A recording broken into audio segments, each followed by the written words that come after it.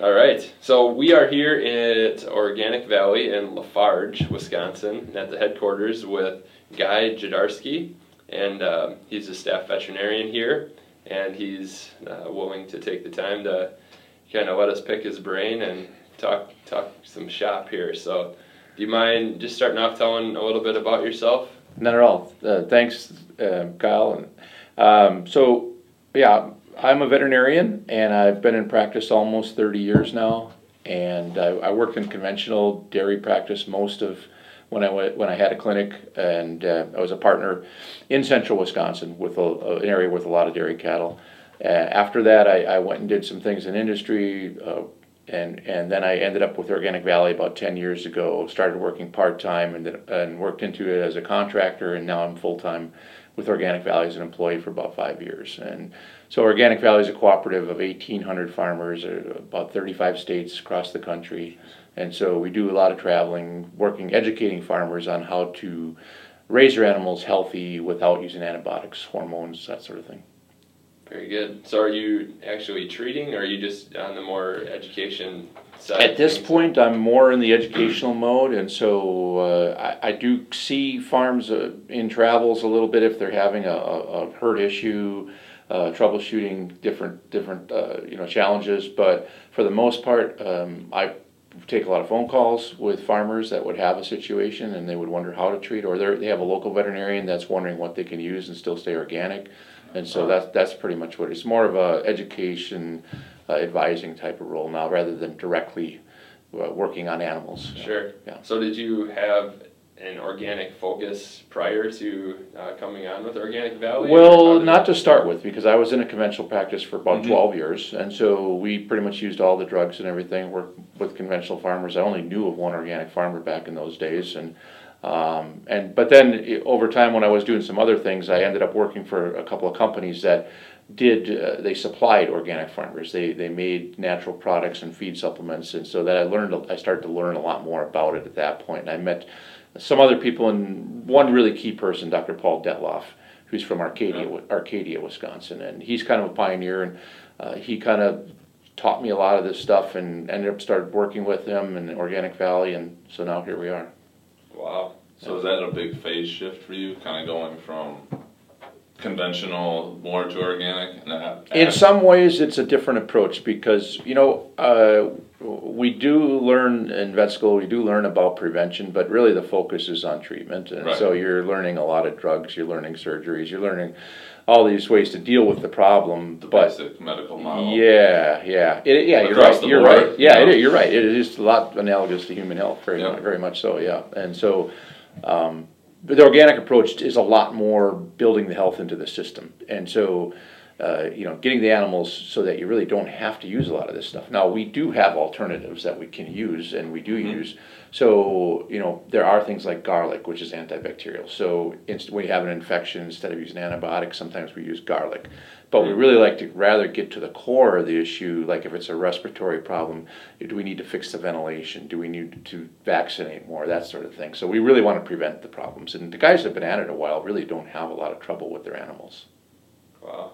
So what are some of the biggest things that you talk about with the farmers when you're, going and educating? What are some of the bigger topics that you cover, and how to, keep their herd healthy? Or yeah, so really we work with we do have an egg pool, we do have meat animals, but my main focus is dairy. The biggest portion of this cooperative is dairy, and so we work with dairy farmers a lot, and for them it's the nutrition. Of course, for all animals it's the nutrition. Even ourselves, the nutrition is huge, Yeah. And so the nutrition is a big one, and then for cattle, the grazing. The grazing itself is very health promoting. Doing the good job with that really. The exercise, the fresh air, the fresh feed, the lush feed, the green feed, all that stuff builds the health. And then the step that goes a little bit further is working on the soil, working on the mineral balance, the biology, the diversity, which is something you don't learn in vet school. You don't make that connection with the soil. That took a long time for me to get to that point. The first time I heard a vet talking about soil, I go, well, why is this vet talking about soil? But in the end, it really is important because it's the foundation that makes the plants healthy, and then the plants are nutritionally better, and so then it makes the whole thing go. Yeah. Very interesting. And that's kind of one of the bigger topics, I think, that correlates kind of to what we're talking about in terms of how it translates to human health. I mean, is that something you would agree with? Certainly, yeah. Because it's the products of the animals are really a reflection of what they're eating, and so that's a reflection of what's growing on the farm. So that, yeah, it's all tied together. I think one of my favorite quotes, I can't remember who said it, it's the saying of it, it's not, you're not what you eat, you are what you eat was the thing. It's like you are what you eats. And going down further down that line, and I know I've just gotten more into like looking at grass-fed sources for beef and things like that, like paying that little bit of extra for those different things as it currently is, but kind of the scary part of that of like the hormones that can go into a cow that make them bigger, well then in theory you're also ingesting that hormone, which it could be small, but is at the tipping point or that key lock that could be really putting on, a huge part onto a much bigger picture. But yeah, there certainly are concerns about things like hormones and antibiotics, and antibiotic resistance is something that we're seeing in medicine so much that a lot of the antibiotics don't work well anymore because of such a widespread use. Mm-hmm. So that's definitely a big issue. But there's also, and we'll get into it more too, there's actually differences in the nutritional content. With grass-fed, there's actually different fat profiles, all those sort of things. Yeah.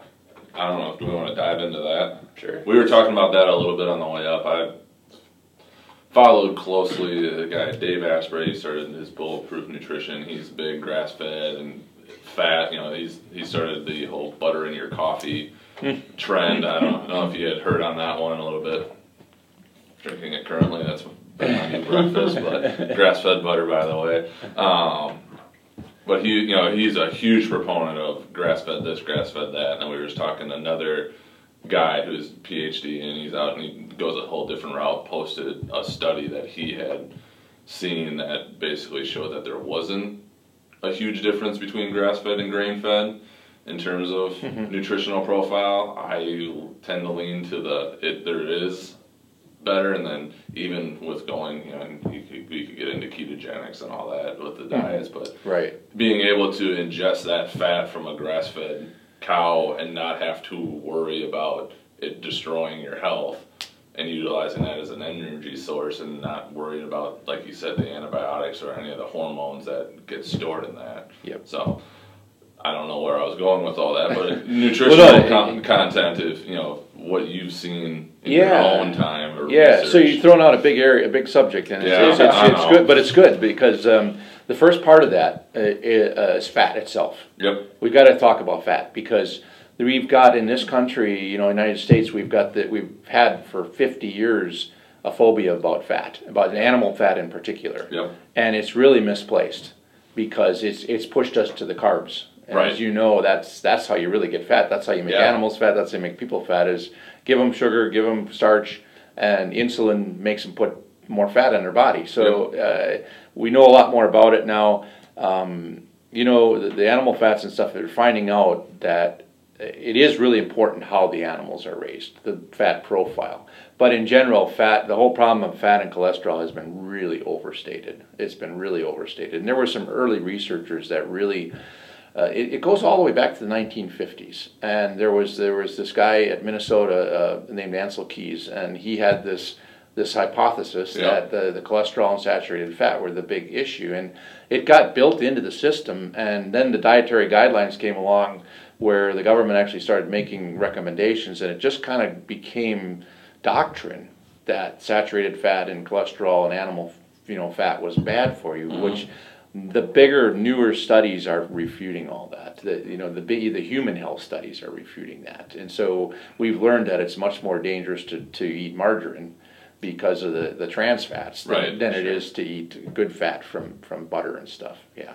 So as specifically about fats from animals, the one thing we should talk about a little bit is the omega fatty acids. So omega fatty acids are essential fatty acids, which that means our body can't make them. We have to take them into the diet. And so there's omega-6 and omega-3 are classes. There's several different ones of each one, but they're the broad classes that the ones we talk about the most are the omega-6s and the omega-3. There are omega-9s. There are other ones out there, but the 6 and the 3 are the biggest part of the diet. And the body can convert them to the other ones that you need. So you need some of 6 and 3. And so we're going to talk about the 6 to 3 balance and all that. And we should keep in mind that it isn't that 6 is really bad in itself, because we need 6. We need omega-6. Because omega-3 kind of comes in as the hero here, you know. This is the good one. Right. But we need both. We do need omega-6, and actually, nutritionists, health professionals have kind of come to somewhat of a consensus that the human diet, the optimal fat ratio between 6 to 3 would be 2.5 to 3 parts of omega-6 for 1 part of omega-3. So we actually need a little more omega-6 than 2 to 3 times omega-6 as omega-3. But the problem is the American diet in the last 20, 30 years has become so based on processed food, so based on grain, corn and soy in particular. So those grains carry heavy loads of omega-6. So you put that together with recommendations to not eat animal fat, which is one of the big sources of omega-3, by the way. Omega-3 comes from fish. We always think about fish oil, and that is it's a super rich source. But the fact is, people eat more meat and dairy in their diet than they eat fish. And so the omega-3 contribution from meat and dairy are huge. It actually is bigger than fish because people eat less fish. Right. And so we've got to keep that in mind. So if we start taking, the diet, the old guidelines where we don't want to eat animal fat, now we're not taking in omega-3. We're eating these processed foods. Anything with corn in it is going to have omega-6. And a lot of the processed foods will use soybean oil as the oil base, and soybean oil is just loaded with omega-6. So what's happened is the human diet in the United States has gone to 20 or 30 or even more parts of omega-6 for 1 part of omega-3. Yep. And that's a problem. Sure. That's a problem. Yeah. So omega-6. Awesome. This is all the stuff I've read. So omega-6 is inflammatory. That's the other thing to think about. It's pro-inflammatory. Yep. So all these chronic diseases that we're dealing with, arthritis, diabetes, cancer to some extent, heart disease, they have an inflammation as a part of their way they get started. And so anything that's going to promote inflammation isn't good. So omega-6 is a problem in that case. Omega-3, on the other hand, shuts down inflammation. And so the more we can get towards that 2.5 to 3 to 1 ratio, the healthier we're going to be. Dr. David Seaman talks about, big on nutrition, he talks about basically those are all the same condition. They're all inflammatory conditions. It all comes from the same place. It's just where it manifests itself, whether it's arthritis or Alzheimer's or diabetes. They're all stemming from the same. It's a good point. It's a good point. I used to get Newsweek magazine, and they had it's been a few years now, but they had a cover story one time called "The Fires Within," and it was this little graphic of the little fires in the joints and in the heart and all these places. And you're right. It's the inflammation is a problem. Yeah, widespread. Yeah. Very interesting. So then, when you talk about grass-fed versus grain-fed, I think you're going to come back to probably some studies that were done that showed that grass-fed is going to demonstrate a higher omega-3 profile. Yeah, and let's go to that right now. And so Perfect. there's 3 studies, 3 general studies that we would like to talk about, and it's not just grass-fed. These were studies comparing organic to conventional. So there's a link because organic requires grazing, it requires pasture. But this was not directly a grass-fed versus non-grass-fed. So this is organic versus conventional is what we're talking about. So corn could still be thrown into that. There would be grain-fed. The truth is, on the meat side, most of the meat in this country has been coming out of feedlots, which is grain-fed. Right. Now this grass-fed movement is definitely, there are non-organic grass-fed out there. That's very popular in some ways. But hard to do in Wisconsin? What's that? Is that hard to do in Wisconsin with our winters? Yeah, well, you do have to feed forage in the wintertime, stored forage. So yeah.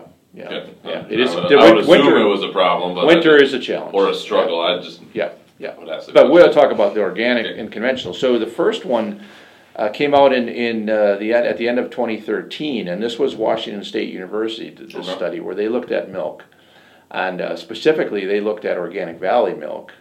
The reason being, Organic Valley doesn't really own much for processing plants. We have farmers around the country in regional pools that bring milk to a plant. And that plant would be running conventional milk, but it cleans all the way out overnight, and in the morning the first run is organic, and they have to be inspected for organic and all that. So these plants are running both organic and conventional milk. They run the organic first, and then they push the conventional in the line right behind the organic. And so once they're done filling organic cartons, then they start pushing organic, conventional. And actually the first few cartons of conventional are organic milk that was in the pipeline. Yeah. But what they ended up doing there is they took the mixed milk. So this is milk coming off of several farms in a tanker, and they put it in what's called a silo where they're going to make the milk and before they pasteurize it and bottle it and all that. And they took samples of the Organic Valley milk and the conventional milk running at the same plant. And this was a study that went for a year and a half. It was 18 months in 7 regions of the country, so it was all around the country. And what they looked at was the fat content and the fat profile of the milk, and it was almost 400 samples, 384 samples, so almost 200 conventional, 200 organic. And what they found was a statistically significant difference. And so we've been talking about this omega 6:3 ratio. The conventional milk was just under 6:1, so it was 5.8 to 1 of the omega 6 to omega 3. The Organic Valley milk running at the same plants was just under 2.3 to 1. It was 2.28. So, yeah, it's the ratio is definitely different. And so there's been in the dairy industry, there's been a long time. There's been kind of a push against the conventional that don't like organic marketing, saying the milk is different, and so they've had this slogan that's milk is milk. It's all milk. You can call it organic and whatever, but this first study was really scientific, solid proof, from a university that there is really a significant difference in the milk. Yeah. Wow. Absolutely. Yeah. So would you say, comparing conventional, what about a non-organic, typically pasture-raised cows versus organic? So and that could go either way. As far as it would be comparable, depending on what percent of grazing they do and how much grain supplementing they do. So our farmers do supplement some grain, although we have a class of milk that's called grass milk where they use no grain. Wow. In that case, that milk actually gets down to 1:1. Wow. Yeah, if you take all the grain out of the diet and you feed nothing but forage, we have several herds. We actually have a product that's called grass milk, and there's grass milk yogurt now, and it is made from cows that never get any grain. Wow. And it tastes amazing too. It does. It does. Especially during the grazing season when they're getting the fresh grass. It makes a huge difference. The guys that work at not Cashton, but at Chaseburg, the butter plant, they in the spring when the cows start going on pasture, they start eating grass, and of course grass has the chlorophyll, the pigment. It has like the carotenes. So like carrots are orange because of that. Well, that's a precursor to vitamin A, and the fat actually turns yellower. Right. And the guys churning the butter, they call up the production and quality as they say the butter changed today, because there's a day in the spring when enough cows get pasture milk in the thing that the butter looks different. Very interesting. It changes. Yeah. That's pretty cool. And so we make something called a pasture butter, which is only made during the summer months.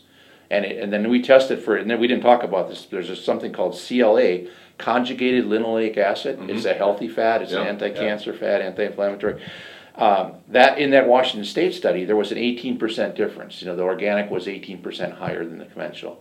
But in the summertime, it's higher yet. That study was a year-round study. I need to stock up when that comes out in the summer. Yeah, because Sam's going to stop selling and like the taste, Kerrygold butter. Yeah, the taste is amazing too. Right. The taste, it's darker color. It's but we quality control that butter by looking at CLA levels, actually making sure they meet the specs. Do you see that in the fat of the cows too, grass-fed versus organic? Oh, certainly. Like you get that more yellowish color to a grass-fed versus the white marbling of your typical. Yeah, and especially certain breeds will have more of the color. The Jerseys, they're higher fat content milk, and if you did get meat from that animal, it would be there'd be a yellowish fat naturally. Yeah. So you I noticed that I purchased part of a quarter cow with somebody, and just noticed that with at least in the steaks, you could see the fat was a different color than if you were to just go to your Yep. local supermarket and grab a. And Americans have gotten used to, when you talk steak or whatever, they're used to a feedlot steak. So grass-fed beef is different. Even though it can be finished with fat, it's not usually quite as fatty. Mm-hmm. It's a more mature animal. It takes longer to grow that animal because it's not getting the grain. So the cooking has to be different. It has to be cooked more slowly. It's not, the real fatty feedlot ones, they can be cooked pretty fast, Mm-hmm. and people are used to that. It's almost a softer texture, and so a lot of people associate that with like that beef taste, but that's really not healthy for you, as something that's grass fed with a little less fat. You have to cook it a little different, but actually you'll get more flavor in the meat itself. Somebody asked me that the other day that we got talking about it, and they're like, what percent lean do you buy? And I honestly couldn't answer it because going just to the co-op Right. In La Crosse, Right. is where I buy a lot of my meat. I don't even know if they list it. Like I don't look for it. We on their have ground. Organic Prairie does our meat side for the co-op, and the biggest part of that is actually cull dairy cows go into meat, mostly hamburger and ground beef, and the ground beef that we package comes out and it's actually labeled. It's either 80-20 or 90-10. Okay. And so, you can get it with 10% fat or 20% fat, So either way you can get it. And I would say that when you look at ground beef at the store, when you look at price and you look at how red it is, the fat content, it probably goes way over 20% fat Right. in some cases, the cheaper ground chuck or whatever. Right. Yeah. I noticed the immediate difference in taste and enjoyed it so much more. I just thought I didn't have to flavor anything else I put on. Yeah. Like I just cook it up on slow, low heat till it cooks enough, and then I don't put anything else on it, and it just tastes awesome. Yeah, you get, and that's part of the animal maturing, eating pasture, longer period of time. You get the flavor profile is a lot more in the meat. Yeah. Interesting. Yeah. So we didn't finish the studies. We got off on a sidetrack. But there were and the next two are actually the 2 or 3 how you count it. It's this university in England called Newcastle University, and Newcastle has done several. Now they've done like 3 of these what they call meta-analysis, and what a meta-study or meta-analysis is where you go to the literature, usually medical literature, and you look at studies on one topic that were all done. There's multiple studies, and as you know, especially on nutrition studies, there's conflicting studies all the time. There's one says this, one says that. Isn't that the beauty and people get frustrated because they follow advice for a while, and then it's like, oh, it changes, and it's like, well, make up your mind. And so what these meta-analyses attempt to do is take dozens of studies and then look for trends across all the studies. So there's a lot more power, there's a lot more data in these studies. And so the first one was done in 2014, and this was really about the produce, the organic produce. And so what they found, and this was 343 studies, and what they found, the antioxidants, we've been talking some about the pigments. We talked a little bit about carotene and stuff, but like the anthocyanins, the thing that makes a beet purple, lycopene, the tomato, there's flavonoids is a general class they're called. There's 20 to 40% higher in organic food. So you have more of these vitamin compounds in the food, these antioxidants, and oxidation is another process like inflammation that over time really takes a toll on the body. That's what ages cells, kills cells, is oxidation a lot of times too. And what it is, we need oxygen, but what happens is we get these really reactive species of oxygen like peroxide and things that are actually generated in tissue. And so antioxidants neutralize that. Our body has defense mechanisms. We have enzymes that deactivate those, but those enzymes need things like these antioxidants to recharge the enzyme. And so that's really important that we have these antioxidants in our diet. So they were higher. And then the other real 2 things they found was the pesticides were much lower. There were 4 times the amount of pesticides in the conventional. And there's been several studies where they took children and fed them an organic diet, fed them a conventional diet, fruits and vegetables, and looked at their urine for pesticides. And this has been repeated several times. And when they're on the conventional food, they've got pesticides in the urine. They go to the organic food, it goes right down. They switch the groups, it goes the other way. And so this has been done several times. So, yeah, you think about it, you know, you don't have to talk about it a whole lot. No, it freaks me out. Yeah, it's No wonder why crap out of the you. cancer rates and Yeah. everything you look at. Yeah. That's scary. Yeah. So why do you think the difference in the like the flavonoids and all that? Why do you think the difference between conventional and organic? Yeah, it's a good question. And so I don't really know, but I would just, again, go back to the way things are grown. You know, not using pesticides for one thing, but also no synthetic fertilizers. So we've got to use compost, we've got to use natural sources of fertility. And so those things, and probably the plants probably grow slower, I would guess. Mm-hmm. I would guess that they do. I don't know for sure, but you know, that makes sense. yeah. Interesting. I was just watching the little thing outside in the lobby before we came in. It had said something that these farmers were treating it as, you know, it's art and science to do a farm, but they didn't want to do a chemistry experiment. Right. And I think that is just so huge. And I've had this discussion. We actually talked about it. We haven't posted it yet, but like going beyond that, just like all the chemistry that you run into each day. And you have no idea really that you're doing it when it comes to your shampoo and your soap and things like that. And just It's a great going point. to that, it's just insane that you have Deodorant. probably most Yeah, exactly yeah. You know, aluminum. You're putting aluminum on your skin. Aluminum's been associated with Alzheimer's. You know, Right. it's like, Yeah. But yeah, it's just it. To me, it's scary. Like that, it just so blindly for so many years, and it took me till probably the last year or two to kind of be like, wait a minute. Yeah. And I'm not perfect by any means, but like some of it's just like, good God, like what are we doing to ourselves? And you just don't even think about it. And it's no wonder we have cancer centers in just Right. even small sized towns. The hospitals have a cancer center. You know? Yeah. And so Just how much, and Yeah. I think that'll be a really interesting thing if it's even something to study, like with over people. Like how much can that change or go down if we Right. are addressing these seemingly little things? Like who would think putting your deodorant on once a day Right. could potentially be a reason that you're Right. going to have memory problems and things Right. like that when Right. you're 80 Right. years old. Right. Yeah. Yeah, even a lot of the cosmetics and things like that. Oh, I yeah, mean, yeah. there's phthalates, there's the preservatives in there. You know, there's all these things that are just not good for you. Stuff that I can say, but I have no idea what it Yeah. is. Yeah. You know, Yeah, people, yeah. to the layperson. Yeah. They don't think about putting it on either. They just don't think No, twice. It's just we the don't. norm. But you know, you kind of mentioned that it's scary, and it can be a little bit. But I think it's just becoming aware more. Right. And yeah, we don't need to be scared. I mean, it's a little disturbing, and when we think about you know, things being contaminated and all that, and there's really no pristine place, and that's all kind of depressing thinking. But you know, we have defense mechanisms. Our body has True. defense mechanisms. Nature has defense mechanisms, and so if we stop doing some of this stuff, it'll get detoxified, Mm-hmm. and both in our bodies and on the land. And so if we just stop putting this stuff out there, you know, nature will take care of it.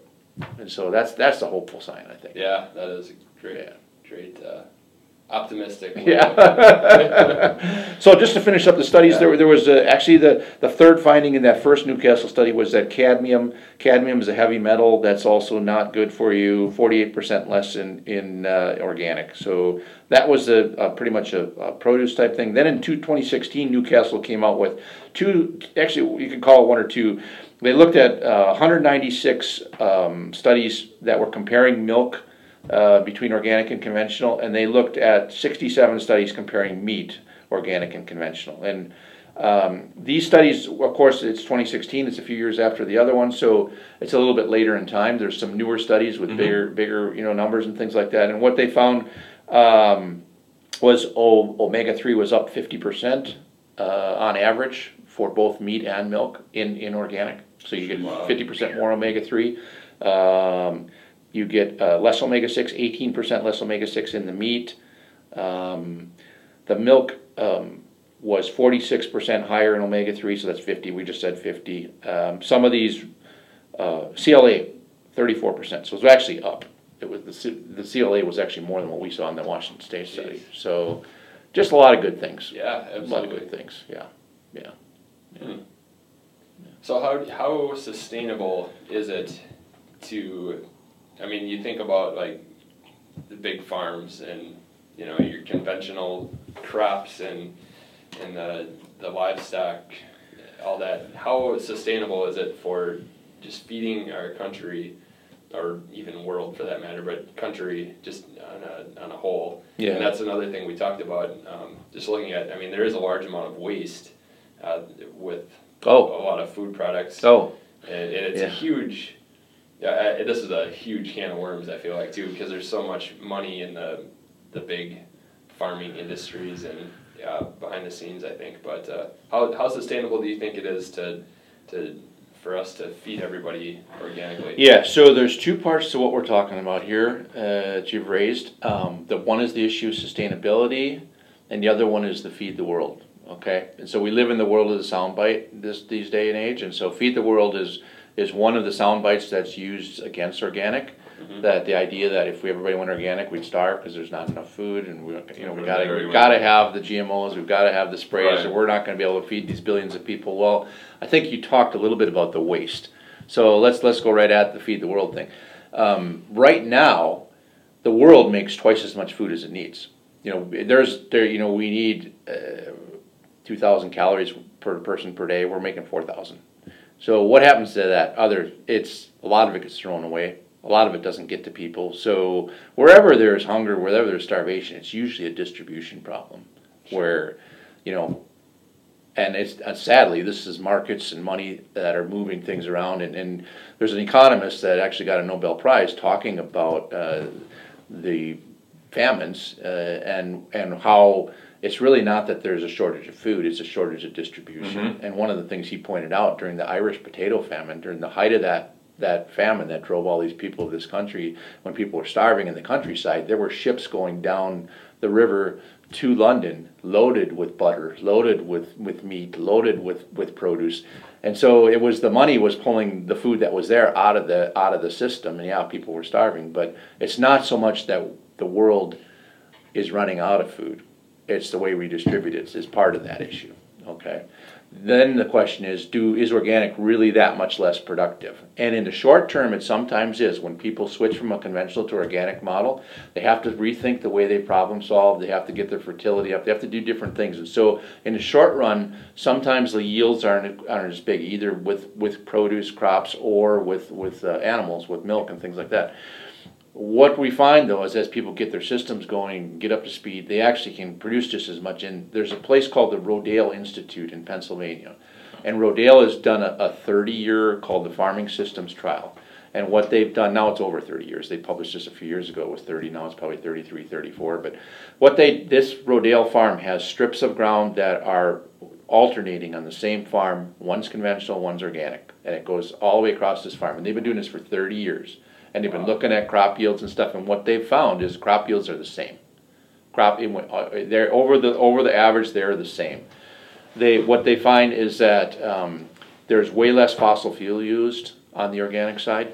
Okay, so they look at the carbon footprint mm-hmm. of the food, and there's actually less fossil fuel. And what they found is really interesting. During the dry years, the organic outproduces the conventional, because during the dry years, that organic soil has more organic matter. The carbon actually holds more moisture. The little bit of rain they do get in a dry year, the plants do better. And so in a dry year, the organic out yields, even the supposedly drought tolerant crops the GMOs are trying to put out there, the organic out yields it because the soil is better. Wow. Yeah. So this is kind of a myth, the feed the world thing. It's if you're opposed to organic, it's kind of easy to pop that out there and think you really got something. But for one thing, we're not running out of food. We do have hungry people, and it's not because we don't have enough food. It's not getting to them. The other thing is we can grow food organically. Now it's not going to change overnight. We're still a small part. We're in that 5 to 10% range now, which is really huge, because we were looking at 1% or less than 1%. Right. When we got to 1%, people were like, well, yeah, okay, you're 1%. Well, now we're in that 5 to 10% range, depending on what crop you look at and things. Definitely. But it's still, you go across, the Corn Belt, and you look at you know, the thousands and millions of acres of, you know, corn and soybeans. And I think one of you Year talked after a little year, bit about how there's programs and stuff. So some of the thing about government getting involved is politically it's better to have cheap food. And so we have all these programs that promote overgrowing some crops, and it distorts everything. You know, markets are okay by themselves, but when Right. you start putting, you know, subsidies and things, you really distort the picture. Yeah, makes it complicated. So Yeah. it's growing, so what do you foresee in the future? I mean, is that trend gonna continue?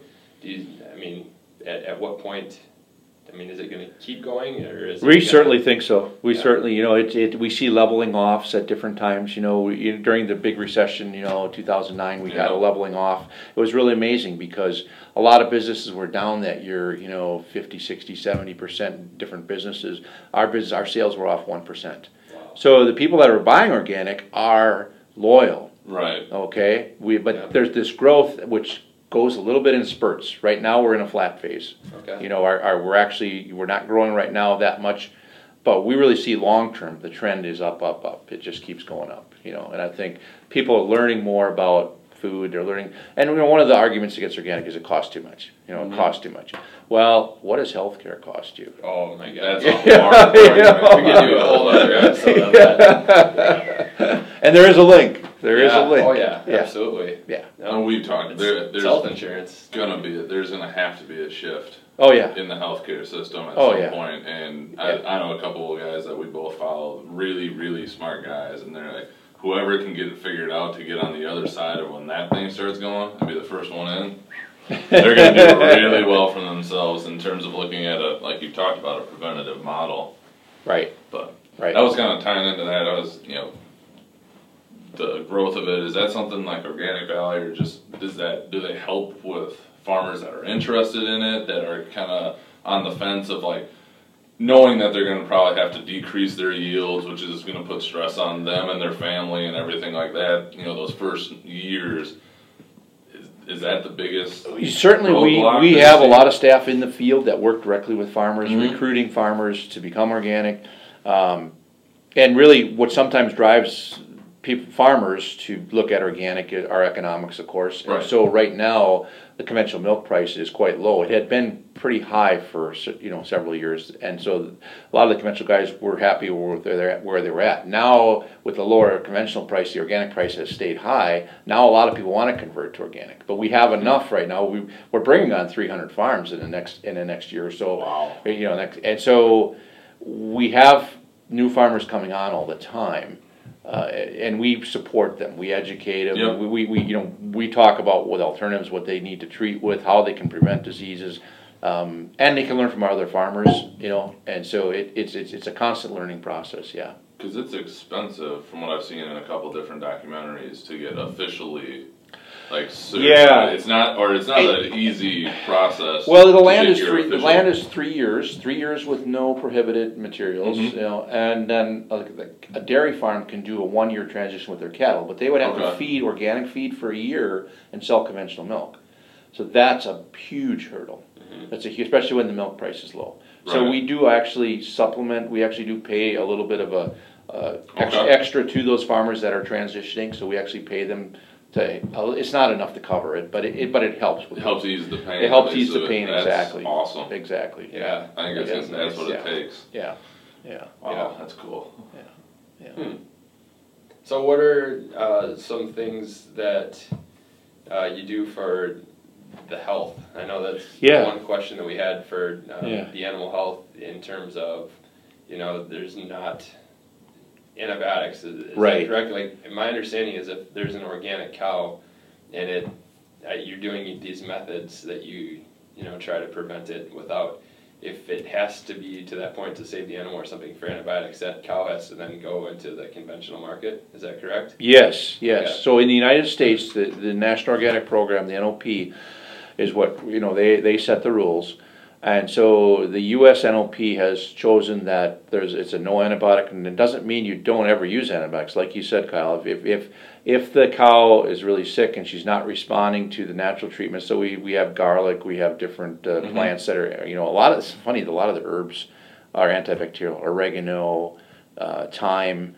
all these things, they have essential oils in them. Essential oils turn out to be antibacterial. So a lot of our natural herbal products are antibacterials. What's different about them, and I'm kind of digressing here, but they do have mixtures of compounds, and so it's not like an antibiotic is one single compound. So a bacteria can mutate and overcome that one compound easy, but if it's got a 20 or 30, garlic has over 30 different antibacterials. Oh. So no bacteria can figure out how to do 30 changes at once. So the resistance doesn't go up with these herbal things. But you're right. If that didn't work, the farmer can't say, no, I'm not going to treat it with antibiotics I don't want to and let it die. If it really needs it, and this is a very small, doesn't happen very often, but I'll even advise in a really tough case sometimes that they use antibiotics. That animal is marked, and when the antibiotics are out of it, it's sold to conventional market. It's gone. It's not organic anymore. In Canada and Europe, the organic programs do allow antibiotics with extended withdrawal times. Okay. So you hold the animal for a real long time, the antibiotics beyond what conventional would do, and then you can still keep it organic. That's not in the U.S. So some people looking at U.S. organic say, well, you guys are too tough. You know that's really not reasonable because we're going to lose animals and so forth. Well, that's what Dr. Paul and I spend a lot of time teaching people that that's not true. You know, there are alternatives you can use. You're not going to lose a lot of animals. You know, and so I really think it's a good thing that the National Organic, the U.S. program, did draw this line in the sand, and especially where this whole discussion is going now with antibiotics and bacterial resistance. And, you know, antibiotics aren't evil. Nope. You know, I had Lyme disease one time, and I took the doxycycline for a month, and man, I'm glad I did. It just came right around, you know. Yeah. So when you need them, it's nice to have them work. So we're not saying antibiotics are evil. It's just the overuse of them, you know. And yeah. I worked with a doc one time. He had strep throat. Everybody throwing an antibiotic, and he firmly believed that it didn't actually do anything. Strep throat was not of antibiotic necessity, but it just made people feel better, so they were always throwing people on it. And that's the kind of stuff that it's like, yeah. Why? Yeah, and a lot of it's the strep is a bacteria, so there's a little rationale there. But there's a lot of people that go in with sniffles, and it's a viral, you know, it's a virus, and the antibiotics aren't doing anything for the virus. You know, the immune system's got to take care of that. You know, so. And I've had the unfortunate for the kids that have had it, they go and all of a sudden they get C. difficile. Well, they had been on, you know, for sinus infections and all this stuff. Yeah. Basically taking antibiotics like they were a multivitamin, and it caught up to them, and then it's just kind of like, now you're in trouble a little bit. Like, well, you certainly upset your normal flora, you know, and I think we're learning more and more about the importance of the bacteria that are in us and on us, you know, and I think there's some really fascinating things we're learning about. You know, that we actually, the bacterial by cell number is 10 to 100 times what our body cells are. You know, we have that many bacteria in us and on us, you know. That is pretty cool. Yeah. You know, and so it's really about, and if you're on a real strong antibiotic, you're going to wipe out some of your gut flora. And that's going to, you know, your gut is really important for health. And so that's a big issue.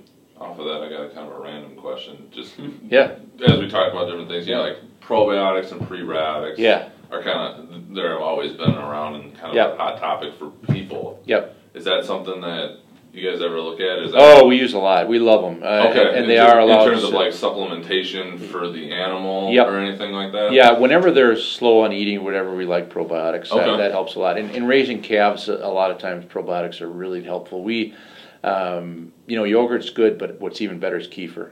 And so we do a lot of kefir. I do kefir at home. I'm a big believer in it. You know, it's like yogurt with yeast in it, and so you've got these grains and you ferment the milk, and I think that's a really a neat thing. And we have people that raise calves on kefir, and they do tremendously. They actually, you know, it's one of the things when people start doing it, they go, "Wow, I wish I would have done this a long time ago." Interesting. Yeah, that is interesting. Yeah. Is that something? Any supplementation? Like, is that like a? Does that exist in the world of like veterinarian as like it has? Probiotics are, you know, to a degree? Probiotics are, you know, and I actually, when I was first started practice, I learned this lesson early on because we would get what they call calf scours, where young calves have diarrhea, and they at that time the treatments. So I started in 1987. The treatments were tetracycline and sulfa pills. So you had these pills in little jars, and you would give them to a farmer and say, give the calf, you know, a couple of these pills twice a day or whatever. And sometimes it worked, sometimes it didn't. Then there was a product that came out, it was a probiotic. It was the first one that I remember, called Probios, and it was a powder. And we had started using that, and I started dispensing that to farmers, say, with calf scour problems, say, hey, add this to the milk. And guys that had consistently had a lot of problems, they just put it in as kind of a preventative, and the results were way better than the antibiotics. So sometimes it's better to promote the good guys and try to kill the bad guys. For sure. Yeah. Prevention. Yeah. Nice. Yeah. So what, going back to the soil, Yes.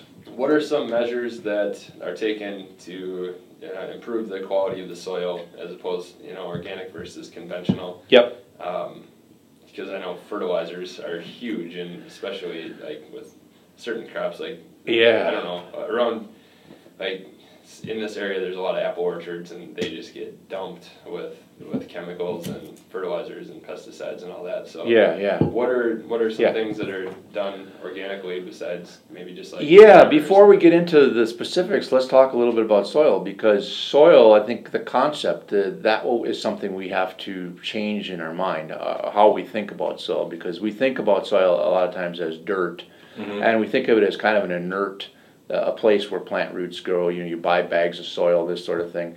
But soil really is a living, breathing community. It's full of life. It's full of, we've been talking about microorganisms. Well, there's just unbelievable amounts of microorganisms, but there's insects, there's invertebrates, there's worms, there's a lot of biology in soil. So I think we have to step back and think about the soil as being an ecosystem, a community, whatever term you want to use. It's way more complex, it's way more alive than what we've thought about in the past. And so that, kind of feeds into what you do to the soil. And if you're thinking the soil is inert, and give it to the plant scientists, the agronomic people, they have figured out how to grow a lot of corn and a lot of soybean, but they know what chemicals to put on to feed that plant. Now, nutritionally, is the plant really that good for you? But we do know the soil is different. The soil doesn't have the amount of organic matter. Okay, so organic matter is a big thing. That's the decay of the living parts, and that has these things called humic acids or humates in it, and those are the real breakdown products. It's the stuff that makes your topsoil that's nice and black, and stuff that makes it dark. Okay, and that is it binds things. It binds toxins. It also holds trace minerals and things like that. It's a real important, but it holds water. And so having more organic matter, more humus, you hold more water. And we have these torrential rains. The last couple of days, we've had these big rains. We've had a wet summer. I was just out on the West Fork of the Kickapoo yesterday with a guy in a kayak, and the thing's running brown. And you look at natural areas where there's vegetation, 4, 5, 6 feet tall. Why is that river running brown? It shouldn't be running brown. Yeah, we had 2-3 inches of rain, whatever, overnight. We had a lot of rain, but there's a lot of dirt coming off of cornfields, I would guess, corn and soybean fields, because there's a lot of dirt between the plants, and it's washing into the river, and that is a big problem. That's a big problem. So how do you measure the soil health? We do look at nutrients that are there. We look at minerals. The organic farmers tend to look at calcium a lot more seriously than the conventional would look at that, and we call it NPK, nitrogen, phosphorus, and potassium. Those are the big three that people are supplementing synthetically, and that's what they look at. We dive a little deeper into calcium, because we find that that's important, bringing trace minerals in and things like that. And so we would look at some of those other minerals. Sulfur is very important for protein quality. There's a lot of different things that we look at. We look at the organic matter. There are biological tests, but they're hard to do. There are some things there's one that looks at how much bacterial activity there is. That's a little quicker test, but there have been labs that actually take a soil sample and look at how much different critters are in there and stuff, and that's a very expensive test. And so there's a lot of different ways to measure it, but it's one of these things where you can see it when it's going the right way. You can feel it. The soil gets crumbly. It gets like cottage cheese. Go to a conventional cornfield sometime. When you're going down the road this time of year, there's all this big corn. Step out of your car and just walk into that field and look. And it's real interesting because, and the thing is, well, of course it's shaded. The corn is planted so close together, it's hard to get between. But go in there and look and see what that ground looks like. And it's about as hard as this table, okay? It's just rock hard, and there's no weeds.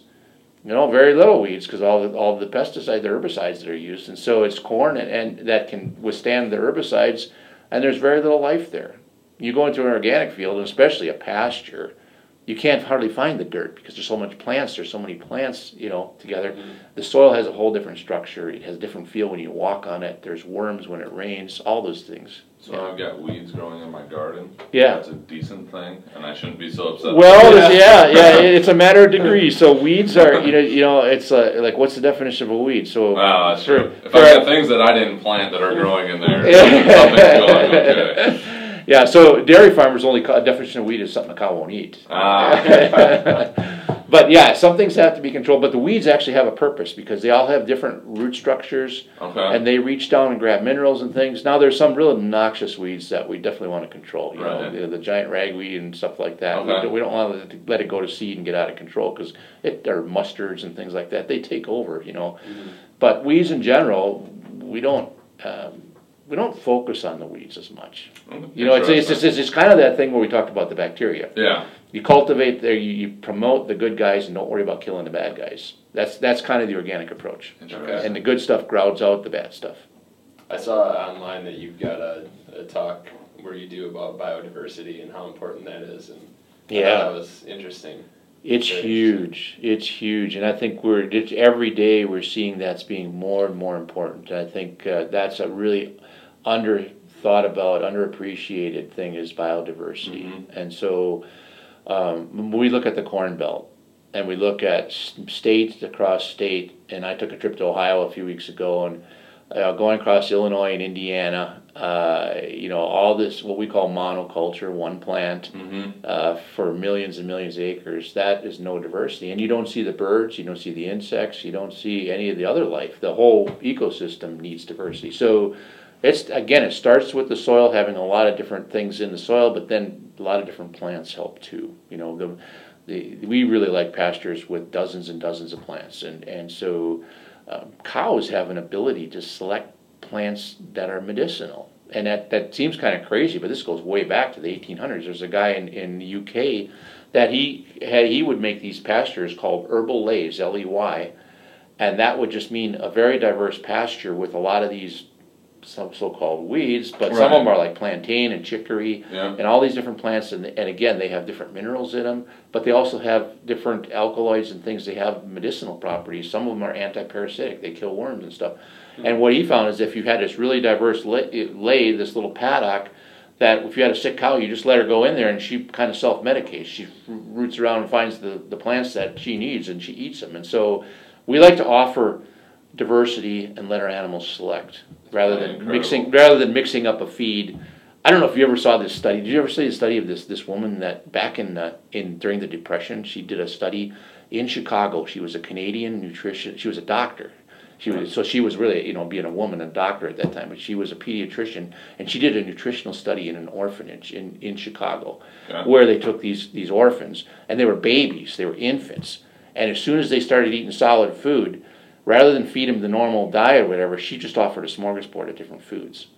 And these kids would eat. It's very controversial in the dietitian world right now, whether this was really, good study or not. Right. But it was really fascinating because kids that had deficiencies that needed something, they would key on that food. And she just offered all these different foods, and they ate an amazingly balanced diet when they offered all this food. And just on their own doing Just on their own. So I think that goes back to us. And your body tells you what is good, and when you take it in, and you have a craving for things and stuff, and I think we need to pay attention to that. Sure, just being able to listen and knowing how you feel afterwards. Yeah. Yes, that's a key. I know when I eat clean or better, what I would consider eating a better day, everything just runs smoother. I feel better, my body functions better, and then when I have my day where I'm in a hurry, so it's grabbing something, I know it's not as good.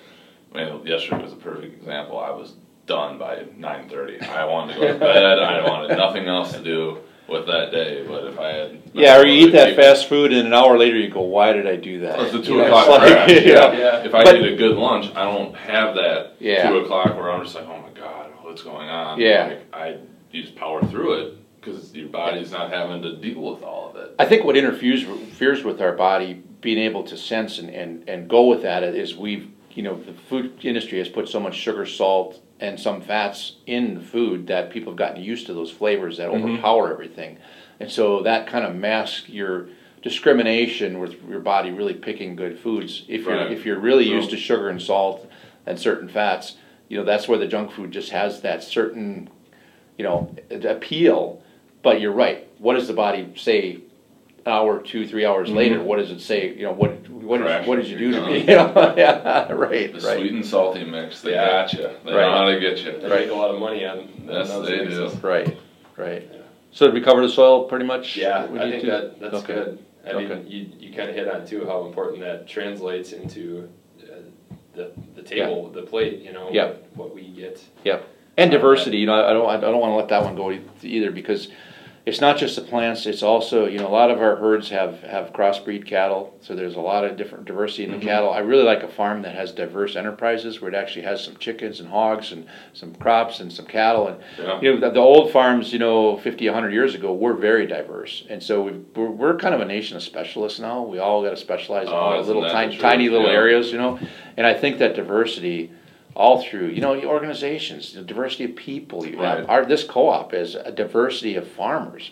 We have, people very conservative, very, whatever, progressive, whatever you want to call it. We have Amish, we have. It's good to have those different mixes, though. And it's healthy. Inputs. Yeah. It's healthy. When you have that diversity, it's healthy. Yeah. Yeah. And in nature, that's what gives it resilience. That's what gives it disease resistance. You don't see, a bunch of starlings coming in to a prairie. They go to a big cornfield. They go to a monoculture. When you see these things in nature, when they just get way out of hand, it's, these in forestry, this spruce budworm. Well, you got monocultures of spruce trees that go on for millions of acres. What do you expect? Some bug's going to figure it out, and it's just going to go to town, Yeah. And you go into some of these pine plantations, and you don't hear any birds. I don't know if you've ever been to like these even in Wisconsin, where they grow red pines in a sandy area, and these pines will get a tall canopy, and then they let their needles down, and so there'll be a duff of needles 6 inches thick, so nothing grows on the ground. There's these big pine trees. You don't hear a bird, you don't hear anything, so there's no diversity. Diversity in everything is really important. That's a good point. Yeah. You go to a natural area, you go to a park, state park, national park, you're going to see hundreds of thousands of plants, and animals. Yeah, absolutely. That's really cool. Yeah. You have anything else? I'm just digesting everything. Yeah, I know. Do you want to go into the clinically pressed ones, the final questions? Sure. If you're ready. We're hitting right around an hour, so. Yep, good. The first one we have, and it's very general, but something that we probably covered it in this talk, but something that you believe in that others may not. There's a lot. Yeah. But I'll go with the one category, which we haven't talked about, and that is about our attitude and our mental state. And that is the most important aspect of health for people. It's the most important thing, is what your mental attitude is, what your state, your anxiety level or satisfaction level, whatever you want to call it. Yep. That the mind-body connection is so strong in people. It is so strong that we, I really believe, and a lot of people aren't going to believe this, that illnesses are sometimes warnings to us to slow down or to change or to do something. And so I think, that whole mind connection, I think that's something we need to appreciate and think about. As if our life has a lot of stress in it or something, we got to take care of that. Because if you don't address that, you're going to get sick. You can eat, you can exercise, everything else, but if you're not happy, if you're not at peace with things, then you're going to have trouble. Yeah. That's great advice. Yeah. So what are your tips for kind of having that? The biggest thing, which one of the questions at the end here is about a book. We'll talk about a couple books, but people think too much, and so we got to shut off our brain. Which is, kind of counterintuitive, because we think we're so smart, and we can figure everything out. Yeah. But we overthink things too much. And constant chatter that's always there. Yeah, that's exactly it. That chatter, and Plus so. Not your Twitter feed to always have something. Oh, and you're so distracted. I don't watch the news anymore, or read newspapers just because it's always depressing. I don't. Yeah. What do you need in Yeah. some of that stuff in your life? Yeah. Well, and we spend so much time in the past and in the future, and we're only here right now. Right. True. This is it. So don't waste your time beating yourself up for something that happened in the past, Right. and don't waste your time worrying about something in the future because it ain't here yet. Yeah. Now that's easy to say because we've got you Right. had to get here this morning. We had sure. to get up. We plan, got to live your life. You got to follow the calendar and stuff. But don't let your mind run away with you. Yeah, don't let it consume you. Whatever you're doing, be there and do it. For sure. That's a big part of it. Yeah, that presence. Yeah, I agree. It's tough. That goes. But it is great Yeah. advice. Yeah, Just curious, is one of the books The Power of Now? exactly. Yeah. Yeah, so Eckhart Tolle. Yeah, Okay. That's probably my top recommendation for a book, actually. Yeah. And you know what? I need to read it. The Power of Now and also A New Earth. He's got the newer book that he made, A New Earth. So those two books by Eckhart Tolle are really good. The problem with those books is a lot of people don't get it. And so because the chatter is so strong in their mind, they can't read it. They get into it and they go, it just doesn't make any It's sense. not a fast read. You kind of have to. No, and it's not something you plow through the Right. whole thing. You can pick Right. it up and you can read one page anywhere, and you can go back and read it again whenever. So I actually had the tapes because I drive a lot, Yeah. and so the CDs. So I spend a lot of time listening to it, and I've listened to both of those books about 6 or 8 times. Wow. And actually when I go home today, I'll listen to it again because it's so rich. Every little conversation is so rich that you've learned new things each time. I can totally see Those that. are the best ones. Yeah. I remember when I was reading that. I mean, it was life changing for me because Yes. just being aware of that chatter, and like when I read that, it was just like it just opened my eyes. It was like, Yep. oh my God, like, Yep. wow, and it just Yep. hit me like a ton of bricks. Like, it was unreal. Like my entire life up until that point, it was there, and I didn't even realize it. Yeah. And then like it's just like wow, it was just unbelievable. Yeah, it is a life change. It is really life changing, and I would say Right. for me too. The last 2 years, Amazon. it's been the biggest change for my life too, and it really has. And so one of the questions is about going back 10 years. What would you do? Yeah, jump right into it. And I would rely less on as far as, and I think it was directed towards lessons and learning or whatever. Yep. And I would rely less on traditional learning modes and really live this way, be present, and learn from whatever situation you're in. Learn from the people, because you can learn so much from people. Mm-hmm. And any situation is just really pay attention to what's going on around you. Yeah. As you can, because so much goes by. There's so many things people don't see. There's so many things that are right under our nose that we just don't get. So that whole approach, I think, that being present, I think that's a big thing. Yeah. We were chatting about that even coming in, just looking at like how this is placed back in the bluffs and the rolling hills, and just how gorgeous that is. And then I think about like when I'm sitting out at football practice, we get a view of the bluffs every day. Yeah. How do I not just sit there at least for a little Yeah, bit and exactly. just like take that in, that is what I get to look at every day when I'm out at practice. Like Exactly. you just take that stuff for granted so quickly. It's So that's being grateful and Mhm. thankfulness, and that gratefulness that actually builds into your positive mental attitude. for sure. Because that's a big life changer right there. When you're grateful, and when the challenges come, also accept it.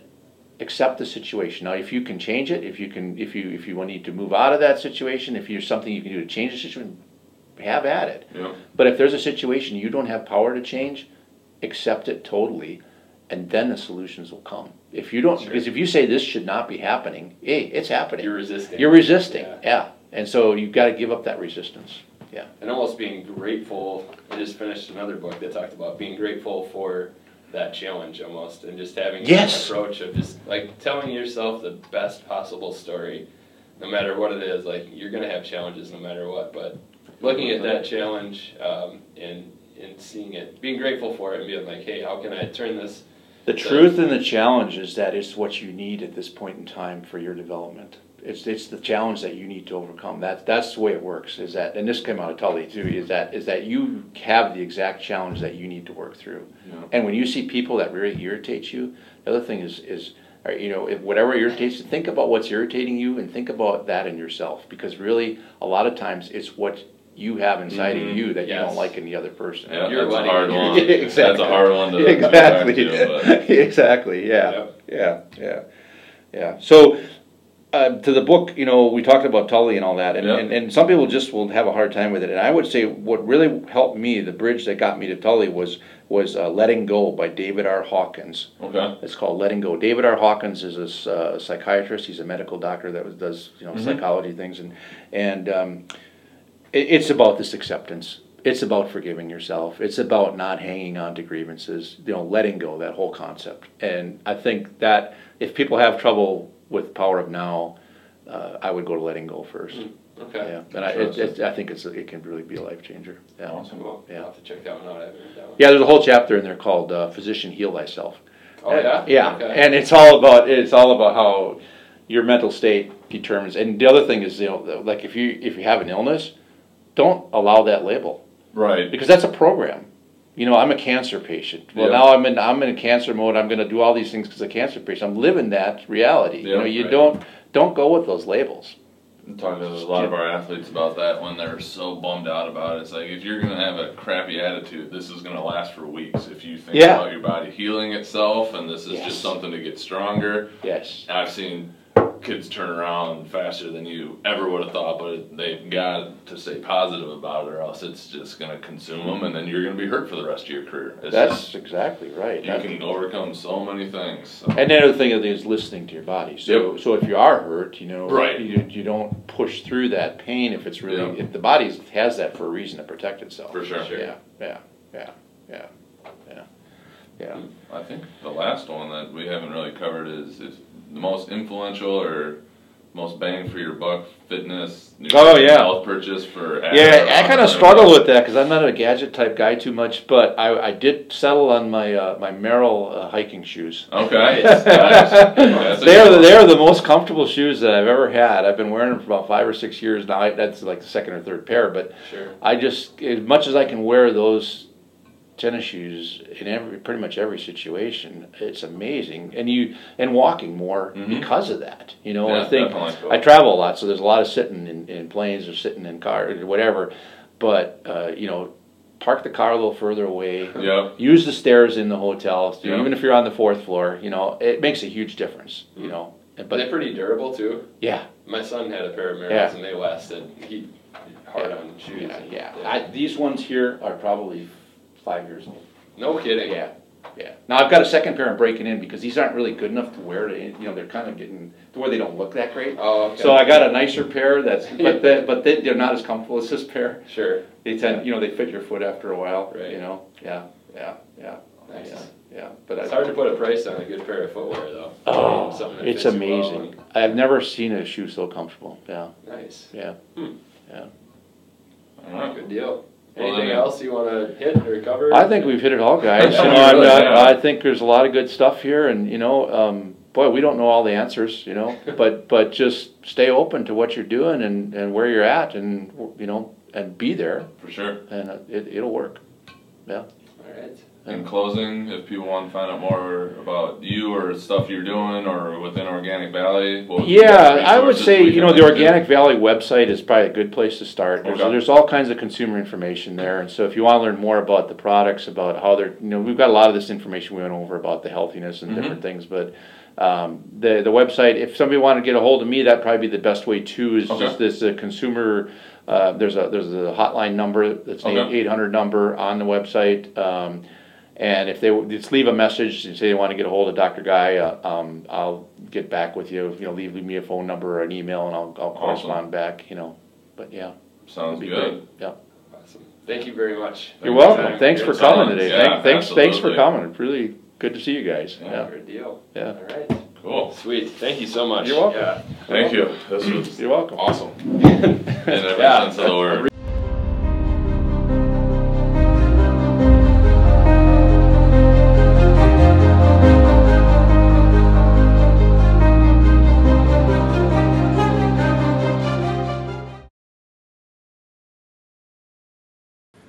Thank you for checking out this episode of Clinically Press. Go to clinicallypress.com for full show notes and links to everything that was covered in this episode. While you're there, you have access to all of our episodes, insights, and shorts. You can find Clinically Pressed on YouTube and any other podcast outlet. If you could give us a rating, thumbs up, or review on how we are doing, we would greatly appreciate it.